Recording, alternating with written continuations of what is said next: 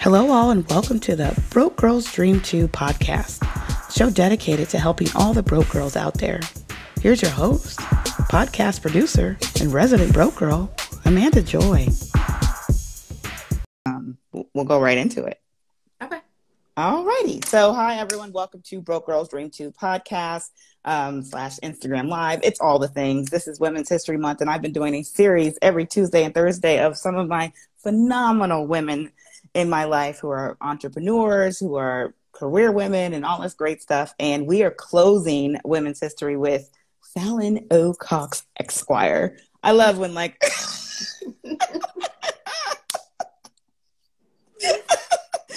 talk about how to start and manage a law practice, which is something I have no clue about, but I'm willing to learn. And I think there are I didn't realize how many of my friends were attorneys, first of all. When I started reaching out to people, I was like, oh, there's a large database of Black female attorneys, and I appreciate that. But I guess just tell us, like, you can give us a little background about how long you've been in practice, what did you major in school, where did you graduate, and then we'll, like, progress into, like, the business side. Okay. I've never, this is my very first Instagram Live. I think I've done one Facebook Live video, so I don't really do this. I don't know how. I see you, Christy. Hey. So I'm going to be shouting people out because I don't know if you're supposed to do that or not. And I want to. So I am Fallon Cox. I'm from Fairfield, Alabama, which is right outside of Birmingham. You can stand on one side of the street and be in Birmingham, and on the other and be in Fairfield. Went to public school. Shout out to public school. K through 12, Fairfield High Preparatory School, the prep. I went to undergrad at Jacksonville State University, which is in a rural part of Alabama. Originally, I was going to major in political science because everybody says that's the good field if you want to go to law school. I really enjoyed political science, but I do not do math well. So I had to make a few adjustments because I knew I wanted to go to law school and that my undergrad GPA would be really important. So I made an adjustment and majored in criminal justice to avoid a statistics class. I would still be there. If I would have had to take that statistics class, I would still be there. So, but I can't count money, and we're going to talk about that. So I majored in criminal justice, minored in political science. I went straight through. So I started law school at Mercer right after I graduated from college. I was there for 3 years and I was very involved there. I was involved in college. I just shared on my Facebook page a throwback picture of SGA. So, you do all of those things because law schools really want to see that you can balance and juggle, because that's a big part, being a lawyer and especially owning a law practice. So did that, did moot court, client counseling, and negotiations. I was the chair of that, and shout out to Mercer. Their team just won the national championship in client counseling for the first time ever. So shout out, go Mercer Law Bears. And did that, graduated in 2010. I moved to Savannah, essentially sight unseen. The first time I came was for the interview, which I thought was going to be a conversation. It was like, oh, let's chat about it. And I was like, okay. So I drove down and I was like, oh my gosh, I think this is an interview. But it went well. And so I moved here and worked at the public defender's office for 6 years. I think I got to check, but I think I still hold the title for being the youngest person in the major crimes division. So I did that for about 3 years. And then I went into private practice in 2017, January. And so I've been at Cox Rodman in Middleton, and my partners are John Rodman and Christopher Middleton. They also worked at the public defender's office with me. So I've known them since 2010. And we've been doing the private practice thing we just celebrated 5 years in January. Good Lord, it's been that long? It has been. Oh, you guys are doing like the work anniversaries now. You entered into the 5, 10, 15 thing. I know they should have got me a lamp or. Well, I know. What do you get for 5 years? Who knows? Who knows? So I think like one of the things that, because you were so comfortable, right? Like you had a really good position, even though we all know like probably working at the public defender's office was a little stressful, probably depressing. But at the same time, like you took a leap of faith and you jumped out on that. Like, was it scary? Like, what were like the motivating factors to leave? It was scary, yeah. I didn't like always want to be an entrepreneur. My dad's an entrepreneur. My brother is an entrepreneur, but it's, you know, can be kind of feast or famine. So I didn't know if I always wanted to be an entrepreneur, but I knew probably about 3 or 4 years in at the public defender's office, I was like, okay, I think I want to do my own thing. And so thought about it, you know, kind of tried to put a plan together, talk to people about it, debated whether I would go to work at another firm or not, or just make the leap. And so I decided to take the leap. It was scary. Not that scary, because I like to think that for most things, you can always change your mind. So you make a decision, it's not what you thought, it's timing ends up being wrong. You can always change your mind. So I thought, you know, let's just try it. And if it doesn't work out, if I don't like it, if I want to go back and, you know, go back to base camp and reevaluate and try again, I can always get a job. So that's what I decided to do. Oh, you're so brave. I love how you're like, I can always just get a job. You can, you know. My first job was at Piggly Wiggly. Shout out to Piggly Wiggly. And I'm telling you, I bag my own groceries now because I got it. So I can always get a job somewhere. Listen, you were resourceful, to say the least. Oh my God, I love it. Okay, we have to be serious. I'm kidding. So I love like the journey that we're on with you so far, and that like it was really like a leap of faith and a confidence boost, right? Like you had confidence in yourself to do this, and I love that you were like, no, I didn't really want to be an entrepreneur. Like that is important, but like, yeah, how do you start a law practice? It's a lot. It's a lot. I think that's the first step. It's just like saying, okay, I'm gonna do this. And once you get that down, you know, you can have the other things go in place. They'll fall into place. And you always make adjustments. We're constantly making adjustments. I'm sure law firms been around for 100 or so years. They're making adjustments. So you start with the idea. And then I think, you know, I wish if I could do it again, I would have been a little bit more strategic about it. It's, you know, you don't know things that you don't know. And so, you know, let's just do the basics, you know, the legalities, the things you have to have. And that's, of course, you want to make sure you got to get registered with your Secretary of State. If you got any business, you want to get registered because that's going to protect you from personal liability. So, you know, you want to do that. You want to go ahead and get all of your insurances. You need insurance. I do personal injury. I deal a lot with insurance. You need the insurance. I promise you. And you need more than you think. And you're going to need your just general liability insurance for if you have a brick and mortar. So if somebody come in there and slip over a rug, then you want to have insurance to cover it. And of course, you want to have malpractice insurance. In Georgia, surprisingly, it is not required. And so if you're looking for a lawyer, you want to make sure they have insurance because every lawyer does not have it. But you definitely want to get your malpractice insurance just because you need insurance, just like you got car insurance. Right. And so those are like the basic things you need. You don't really need a brick and mortar, especially we've learned now with the pandemic that we can pretty much work anywhere. A lot of us can, at least more than we thought. Different areas of law are going to require different level of interaction, in-person interaction. But still, there's a lot that can be done remotely. So you don't necessarily need a brick and mortar.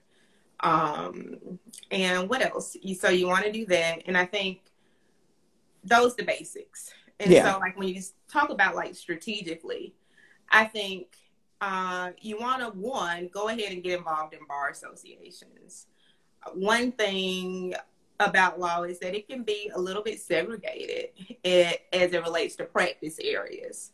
So for instance, when I was at the public defender's office doing criminal defense, I hardly ever saw lawyers who practice other types of law. So how the schedule was here in Chatham is that like maybe Tuesday and Wednesday would be criminal law cases. Thursday might be civil. Monday might be domestic family law. And so you know the people in your practice area, but you may not know a lot of people who practice different things. And so you want to go ahead before you take that leap and get involved with your different bar associations. And they've got, you know, a top for a lid for every pot. You know, they've got minority, women, all types. The type of law you practice. I'm sure there's like, yep. They got all of those. So you want to go ahead and get involved so you can meet people. You'd be surprised. Well, I guess you wouldn't be surprised. I don't know why I was surprised, but like there's so many people that are just willing to help, to send you cases. I think maybe our third case was somebody else, and they're like, hey, somebody came into my office. I'm going to send them to you. And so you want to go ahead and build those relationships. You're going to have people contacting you, and they may want to hire you for things you don't do. And so I think we're always focused on good customer service. So even if we can't help you, you know, we're going to call you back and try our best to put you in the right direction. So you want to do that? Go ahead and get on some listservs. I know they can be annoying sometimes, but you're going to need that information. They've got forms. Just go ahead and do it. See if you can get a digest so you can get them condensed. So you want to go ahead and do that as you plan, you know, your transition. And then when you think about your practice areas, this is one thing I wish we would have been a little bit more strategic about. So me and my partners, we have backgrounds in criminal law. That means that, you know, that's exclusively what we did. On the plus side of that, we have a lot of litigation experience. So, you know, we've tried hundreds of cases between the three of us. And so we know that. And that's a component of almost every other type of law that could lead to litigation. And so, but like the thing is, you want to diversify your income streams. So for instance, things like criminal law, family law, you know, estate planning, those things are going to be where a client pays your fee, and they're going to pay your fee up front. They're going to pay your fee up front. So period. That's how those areas work. And then you've got other practice areas that are contingency fees. So for instance, I do personal injury. It's a contingency fee. And that means that, you know, when a client hires me, they don't pay me any money up front. You know, we're in this together. I'm taking the case because I believe that it's viable. I believe that we're going to be able to have a good result for you. And when we have that good result for you, I'm going to get paid from your proceeds. And in addition to you paying on the back end, once we recover, we also front the expenses. And so, of course, that's something that if I take the case, it's something that I believe in because I'm already in the negative and our firm is putting money out to buy the things that we need to move your case forward. And so we recoup those expenses. But again, you know, I guess the point is that it's something that we believe in if we take it. And so, but those cases, you don't have to, the client doesn't have to have any money. And a lot of times, especially with injury, sometimes they're out of work. lots of different circumstances. But you're looking at sometimes between 6 months to it could be years before that case ever comes to a conclusion. And so that's money that sometimes will come in after you've had the case for 9 months, 12 months. And so it's like a nice Easter egg, you know, you're happy to get it. But it's not as consistent as the other areas where you get paid up front. And then I think another really good practice area if you're thinking about diversifying the income streams are the types of cases where there are statutory attorney's fees. And there aren't a whole lot of those areas, but for instance, there are like wage claims. Usually those are going to be federal if your employer isn't paying overtime or is not paying your wage like they should. I got a recommendation for that, as well as usually claims against a school or a school board if you perhaps the kid has an IEP and the school isn't following those. So in those type of claims, the law says that if you also don't pay any money to the attorney up front, and the law says that if you recover, then the law says that the loser has to pay those attorney's fees. And so Social Security disability is another one. And so those are areas where you as a law firm owner or as an attorney, when you take those cases, you're going to take cases you believe in, and you know that if you're successful, you're going to be compensated even if the client doesn't have the means to pay up front. So you want to think about all of that when you're deciding what areas you want to practice. But so it feels like, though, like just like any other business, y'all should have had a nest egg before you went in, because there was going to be a delay in revenue coming in at some point. Yes. I love this. It's like, yes. Because like, I don't think people think about that, right? Like, I think I've had some amazing like guests on here, and just even people I know like have just been like, yeah, I started a business and woo, woo, woo. But we don't really talk about that moment where it's like, but when did the business turn a profit? Yeah. So, because we sharing here, so we didn't put up a lot of money to start with. My partners and I, we didn't have a lot of money. We worked at the public defender's office. We didn't have a lot, and we didn't put up a lot. We were very resourceful. I'm thrifty, and I always tell my clients, like I mentioned, we pay for expenses and stuff up front. And it's their money because they're going to reimburse me, but I'm going to spend their money like I spend my money. We're looking for coupons. We're going to make it stretch. And so we didn't have a lot of money. When we got our office space, the Junior League here has an amazing sale. We went to the Junior League sale. I mean, my partners had to drag me out. We got file cabinets.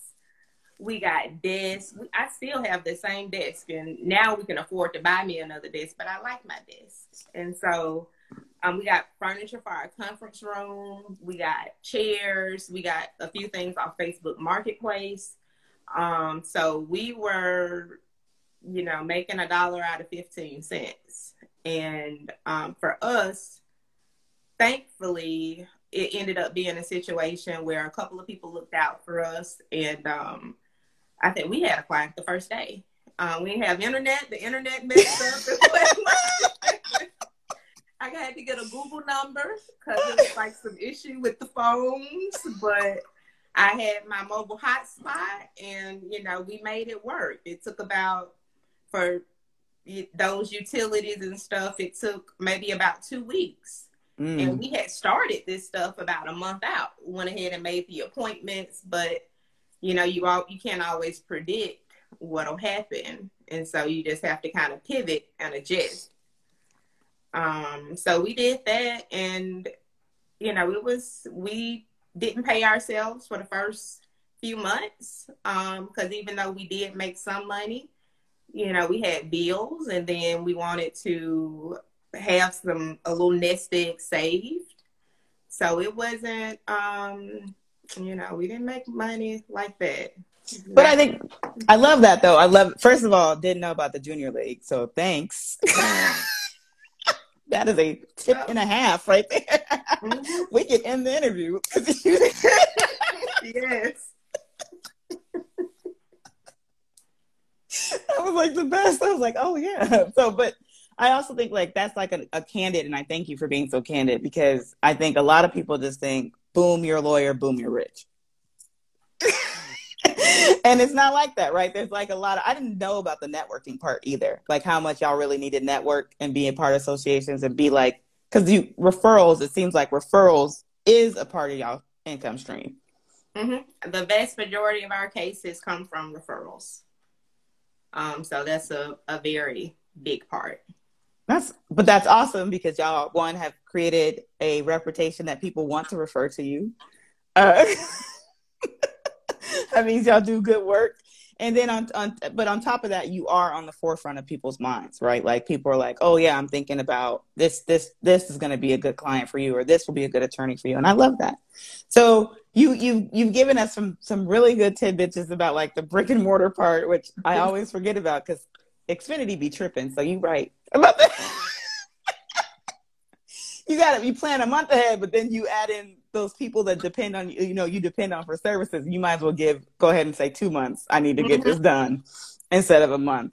I think what else did you learn in this process is like as far as like as a business owner, like do you guys have employees? Do you like how do you source out? Because y'all all can't be doing everything all the time. It's so much. Like it is so much.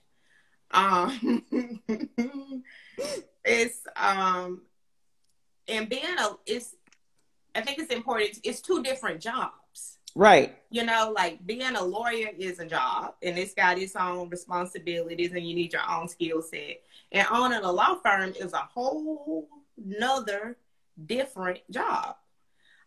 When I first, was planning to go into private practice, I contacted one of my mentors who is doing really well. He's got a couple of offices in Birmingham. Shout out to Eric Guster and the Guster Law Firm. And, he took me under his wing and gave me a lot of tips. I interned there. And one of the things he told me is like, read the E-Myth. And he's like, they got one for lawyers, but don't read the one for lawyers. Just read the general E-Myth. That's the best one. And I did. And one of the things that stood out to me in that book is they have all these examples, and I guess he's like a coach or something, the author.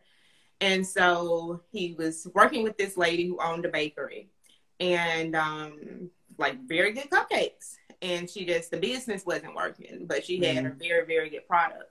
And long story, but the thing that stuck out to me is he's like, the baker is not necessarily the bakery owner. So just because you make good cupcakes don't mean that you're going to have a successful and profitable business. And so when I read that, I kind of went into it with the mindset of, I like baking these cupcakes, but, for me, my role in the firm is I bake the cupcakes, but I'm also the bakery owner. I'm responsible for making sure that the bakery runs well so that we can serve more people and that we can get around and survive.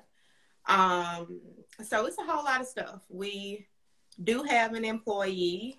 We've got one. We are looking to hire 2 more. We're looking to hire a receptionist as well as an associate attorney. So Instagram, if you know somebody, call our office.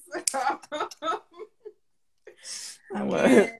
That's the thing, Yeah. So it's you got to be up to speed as it relates to the Fair Labor Standards Act. So you got labor law and making sure that you're in compliance with that. You have got, and remember, wage and salary. Remember, those lawyers get paid by statutes. They're going to get their pay paid out of the statute. And so it's a lot of lawyers that take those cases. So you make sure that you're following the rules when you have an employee. And right. how to how the law says you're supposed to pay them. Thankfully, there is like a great little guide on the website, on the national or the federal website. And if you're an employer, you can take that and it'll give you a lot of good points. Mm-hmm. Then another component of that is payroll, you know, so like now you got to pay people and do a payroll. Our office, we use ADP, and that's been wonderful. It's a great service. We don't have any issues with that. It's affordable. They also, so when you do the payroll company, and you see it, and I saw it as a W-2 employee, you know, you get your gross and then your net, and apparently your employer is supposed to take your taxes out. Then your employer pays taxes too. Yes. And they have to send that to the state Department of Revenue, the federal Department of Revenue. You got to file reports and send those in too every quarter. ADP does that for us. That is like that's smart though. That's a lot of responsibility. It is. It is. So we do that. We use a free online, well, for the number of employees that we have, it's a free time clock. Mm-hmm. And it has a mobile app, and it's called On the Clock. Mm-hmm. And it keeps up with personal and vacation leave and sick leave hours. It does all of that. And so we use that because, you know, you got to make sure that you're accurately reflecting the time and paying employees for when they work. Workers' compensation. You have to have workers' compensation insurance. That's another insurance. You got to make sure you got your posters that are in the break room. And that's a lot. And also another thing is, you know how you want your business to run, and you know what you want your employees to do. And I think I've seen sometimes, and I'm a chart checklist person. I'm a little, type A. And and sometimes I think I've seen people, the employees can't read your mind.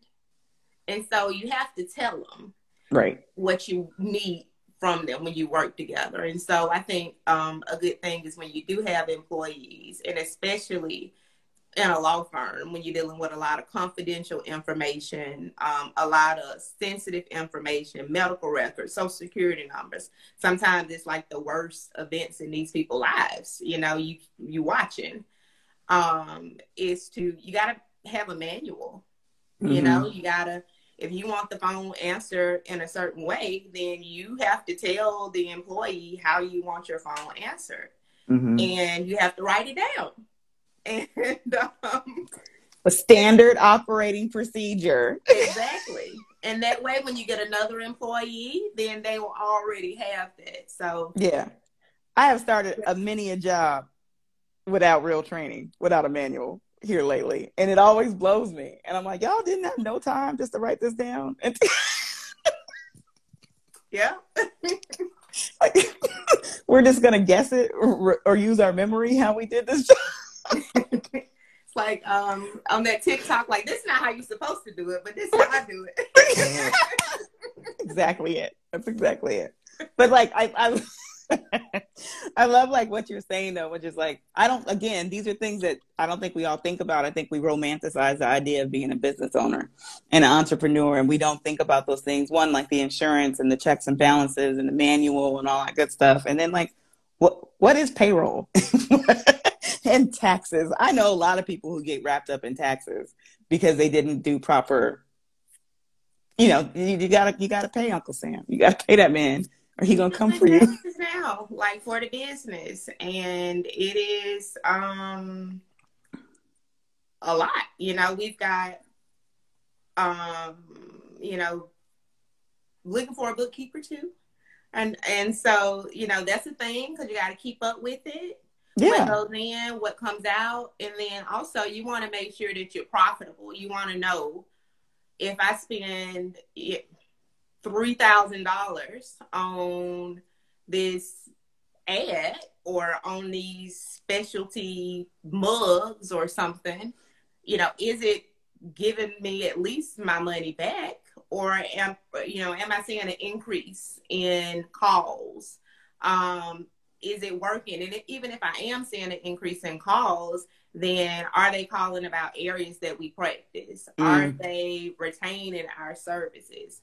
And if you're not keeping up with the money, then you don't know that. If you're not keeping up with when somebody calls, like, where did you hear, how did you hear about us? That's how I know that most of our business comes from referrals, because we ask. Right. And so when I'm thinking about what we're going to do with our marketing dollars, then I know that, some of that I need to make sure to, have some happy hours and show my appreciation to the people who refer clients to us, because I know that's effective in my business. Right. I know I've like always shunned the "how did you hear about me" on the checkbox when you like enter into somebody's, but now like you're hearing it, and now that I'm like in like starting up and trying to get like this off the ground, I'm like, yeah, I need to know, because I need to know what's working. So just fill it out, please. Like, and our assistant, she asks so nicely. She gets way more responses than we do when we answer the phones ourselves. So, shout out to her. Shout out to Miss Vines. Oh, but that's like, again, like that business build, and how do you keep momentum going, and how do you figure out like what's working, like what's your marketing mix? And that is also, sometimes it's a bill. And like how you said, like, are these coffee mugs bringing in clients? That's a gut check. And they can be cute, you can like them a lot. And then sometimes too, like if you got 300 coffee mugs and they're not bringing in business, then so you got to pivot again and do a mindset shift. And like, you know what? This is an appreciation. You know what I'm saying? So you can pivot and you got to make it work. And sometimes you just have to change the way you think about something. Yeah. So. But yes, so mindset shift. So you seem to be very nimble in this moment, as this woman who is you're an owner of a business. And as you told your story, I was like, oh, she is really, really like being able to be like, so then I adapted. And so then I changed. And so this is what we're doing. I think, what are like some of your, what would you say like your biggest challenges are, or opportunities, and where do you see yourself in like 5 years? The biggest challenges for us is, I think right now we're in a bottleneck, and we've been in business for 5 years. I've essentially posted a help needed bulletin here today. I'll make sure to share it. We need people. Which is not a bad thing. That means there's growth happening. Yeah.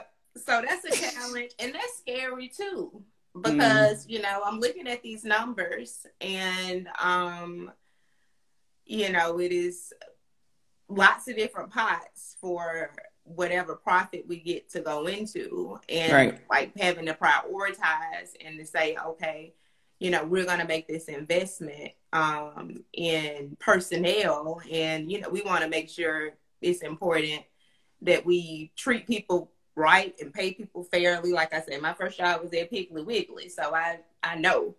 But it is scary, because now you're responsible for meeting that payroll, and whether our phone rings or not, the people who work with us, they've got bills to pay, and they've made sacrifices. So it's a little bit sobering.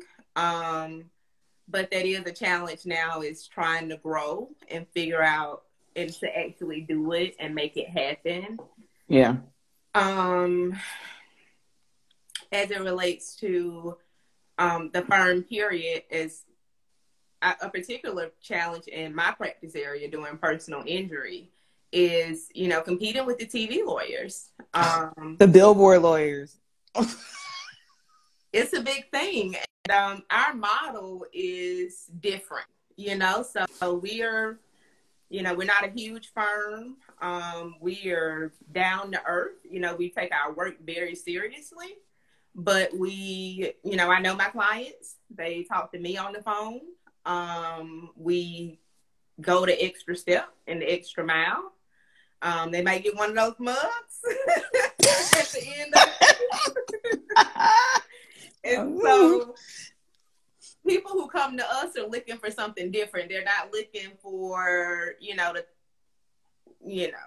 they're looking for personal attention, and they're looking for a bond that you get from people. Yeah. And so, but it is a little bit difficult to compete, to have people to find us when we're not, you know, spending $200,000 a month on advertising. And so, no, and I think that's real, right? So it's like, I don't have that budget. I'm not going to be on all your commercials. I don't have, you know, I'm not doing those things. And so, like, how do I strategically spend these dollars to get in front of people? And no knock to the billboard commercial lawyers. Y'all got y'all thing. Y'all, you built that. That's what you're doing. But it's tempting because people only see what they see. And somebody will remember. But I think with what you said, people are coming to you for personal attention. They're coming to know that, like, my case is actually being handled by Fallon, not a legal assistant. Mm-hmm. And that is important, right? Because I think even for you, you might not see it now, but I'm sure your clients will start referring people to you and start, just because of that customer service. And that's the best advertising we could ever have. And we've got, me and Chris and John, we work various jobs. I work customer service at Food World and at Walmart. And so I think it's, something that's just ingrained, and just being acutely aware that, and sensitive to the fact that people come to us in not the best situation, So we take it very seriously. So, but, not being able to compete is a challenge. And then too, like you say, no shade to those lawyers. There's some good lawyers. I've seen cases to lawyers there sometimes, because sometimes what they have or what they can do, it may be an area we don't regularly practice in, or it may be something specific, and that may be the best lawyer, I think, to handle your case. And, I'm not going to take it if I want you to have the best outcome you can have. And if that means that I need to refer you out to somebody else, then that's what I'm going to do. Right. But I appreciate that transparency, because some people do take the case and they're not supposed to take it. And I hope they got that malpractice insurance. We'll bring that full circle.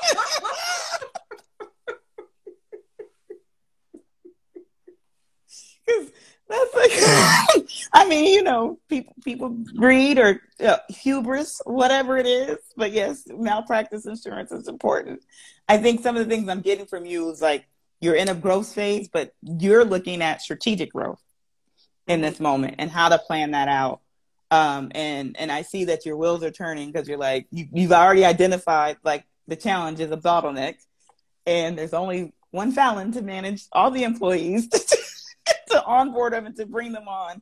And so you're in this, like, really, really, like, one of the catch-22s about being a business owner is that with that growth comes a lot more responsibility. And then, like, how are we going to figure this out? And then can we maintain this? And, but that's okay, right? Because it is. And thankfully, with me, I'm not a solo. So I got partners, thank God. And it's pros and cons to having partners. I'm an only child. And so it's, it's pros and cons to being an only child, and pros and cons to having siblings. And it's the same in business. And so I think one of the great things about being in business with partners, and particularly my partners, is that we do a pretty good job of recognizing each other's strengths and weaknesses. So, my job isn't going to be Chris's job, and Chris's job isn't going to be John's job. And we can tap in and help each other out. And take direction from one another. But that is definitely something I think you'll want to think about when you're going to start a law firm, whether or not you want to be a solo. And in that case, you are 100% responsible for 100% of the things, or whether you want to partner with somebody, and that way you can sort of share the burden on some of the things. I love that. You got to think about it. You got to decide. Because, you know, you also don't want to like get a partner that's on your nerves. You know, you don't. I think, you know, I'm that partner some days. You know, I know myself. I am that partner some days. But look, half the battle is acknowledging it, right? Exactly. We can only improve from there, right?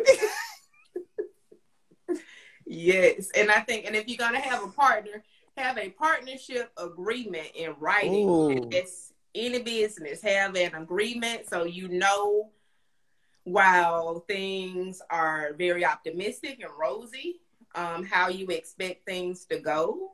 Because, you know, sometimes, and with a lot of law firms too, once money starts coming in, or sometimes when money not coming in, it's some people who, you know, act very differently when they broke. I mean, you're gonna be broke sometimes. So right.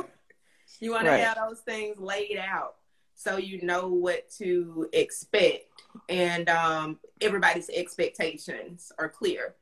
And, you know, God forbid if something were to happen to one of you, you want to know what happens in that case. And I think one thing people don't think about, and this for a lawyer, you know, law officer in any business, if you've got a partner and let's just say, God forbid, they pass away and you don't have any provisions or anything, that portion of the business goes into the estate. So now that person's husband or wife could be your business partner.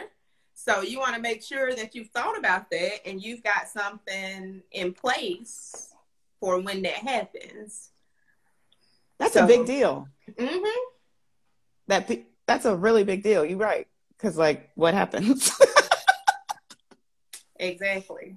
And so I guess in a little further in that vein, you know, you want to have a provision, like, for instance, some people do like a buyout where, because that's still their portion of the business and it's hopefully it's going to be valuable as it relates to money. But you want to have a provision where you as the partner or the other partners can go in and you can buy that interest from the estate or from the spouse automatically, that they don't, you know, they're not going to come up. You come into work and they conference room, you know, they got their feet on the table. It's like, I'm talking about, let me tell you how things about to run around here. Exactly. You can't practice a lick of law, but they about to. And you can get insurance for that too. So you want to think about getting life insurance for your partner. Yes. Where the business is the beneficiary. I love that. That is, yes, because you need, yes.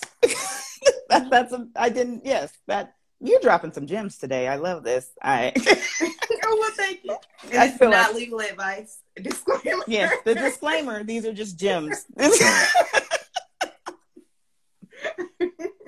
We're just talking, just some girls talking about our lives.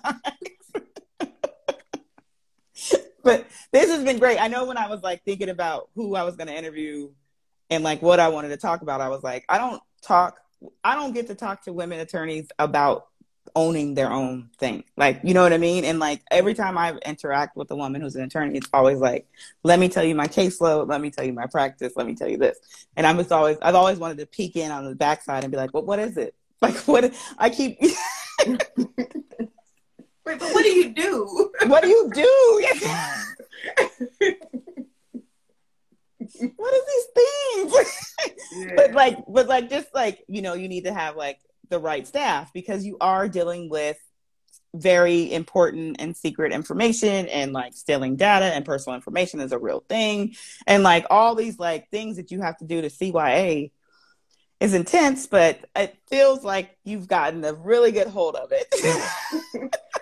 Well, I'm learning, And like I thankfully, because of my involvement in organizations and people who've done it before, they were able to tell me, okay, this is what you need, or I'll send you a template for, like the script. I didn't invent the script.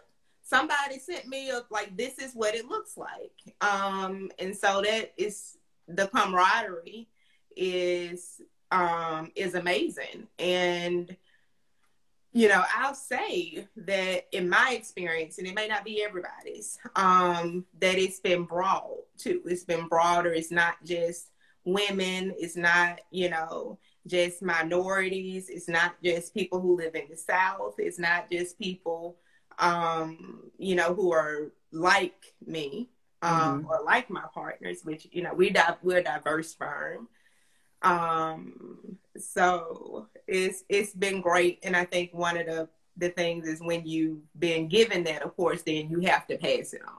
Yeah. So in this conversation, I'm not going to say, oh, well, we had an interior designer come in and you're like, no, that was not. So I don't feel like I would like an interior designer, but that's where we'll be in 5 years. Hopefully. There we go. 5 years as interior designer, big spaces, taking up all the room that we could exactly. We could take up. The billboards. That's what we'll be. I love this conversation, and we are going to wrap up.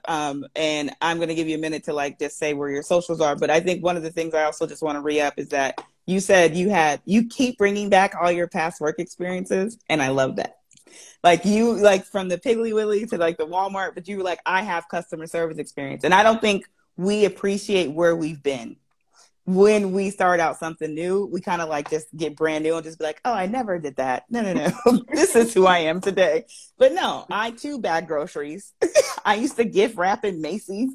I didn't know you could gift wrap now. I got some. That's all. Hey, I got some work. My mama got me that job.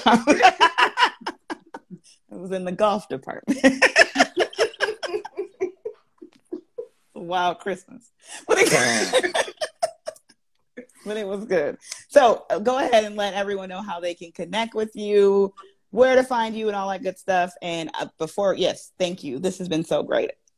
Well, thank you. It's been great for me too. I usually don't do this. So, because, I am a little bit, I just am, it is what it is.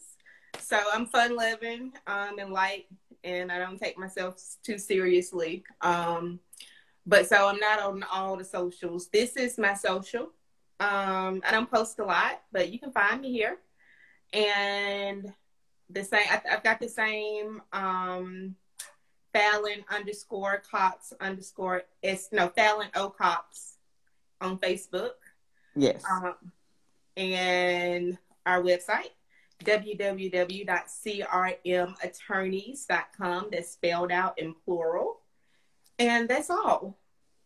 That's it. You can Google her, y'all. It's Fallon O Cox. She's Googleable because the website's Google. You can find her. She is good at what she does, and I'm so proud of you and all the amazing things and all the stuff that you're going to keep doing. And I thank you for just saying yes, right? Because I do slide in people's DMs that don't know me.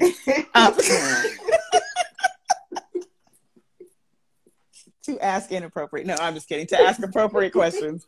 Sometimes they respond, sometimes they don't. You could have said no, and I appreciate you for stepping out a little bit. And I hope to talk to you soon. Whenever I will. But anyway, thank you so much. And I hope everyone has a good night. Thank you. Bye, everybody. Bye. All my peeps. Yes. That's why they don't let me on here. All right.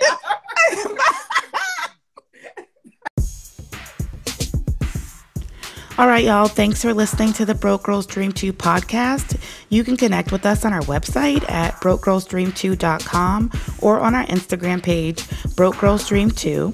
If you like the show, please leave us a positive comment on iTunes, or the more the merrier, share with your friends. Make sure you join us for our next show and have a good one.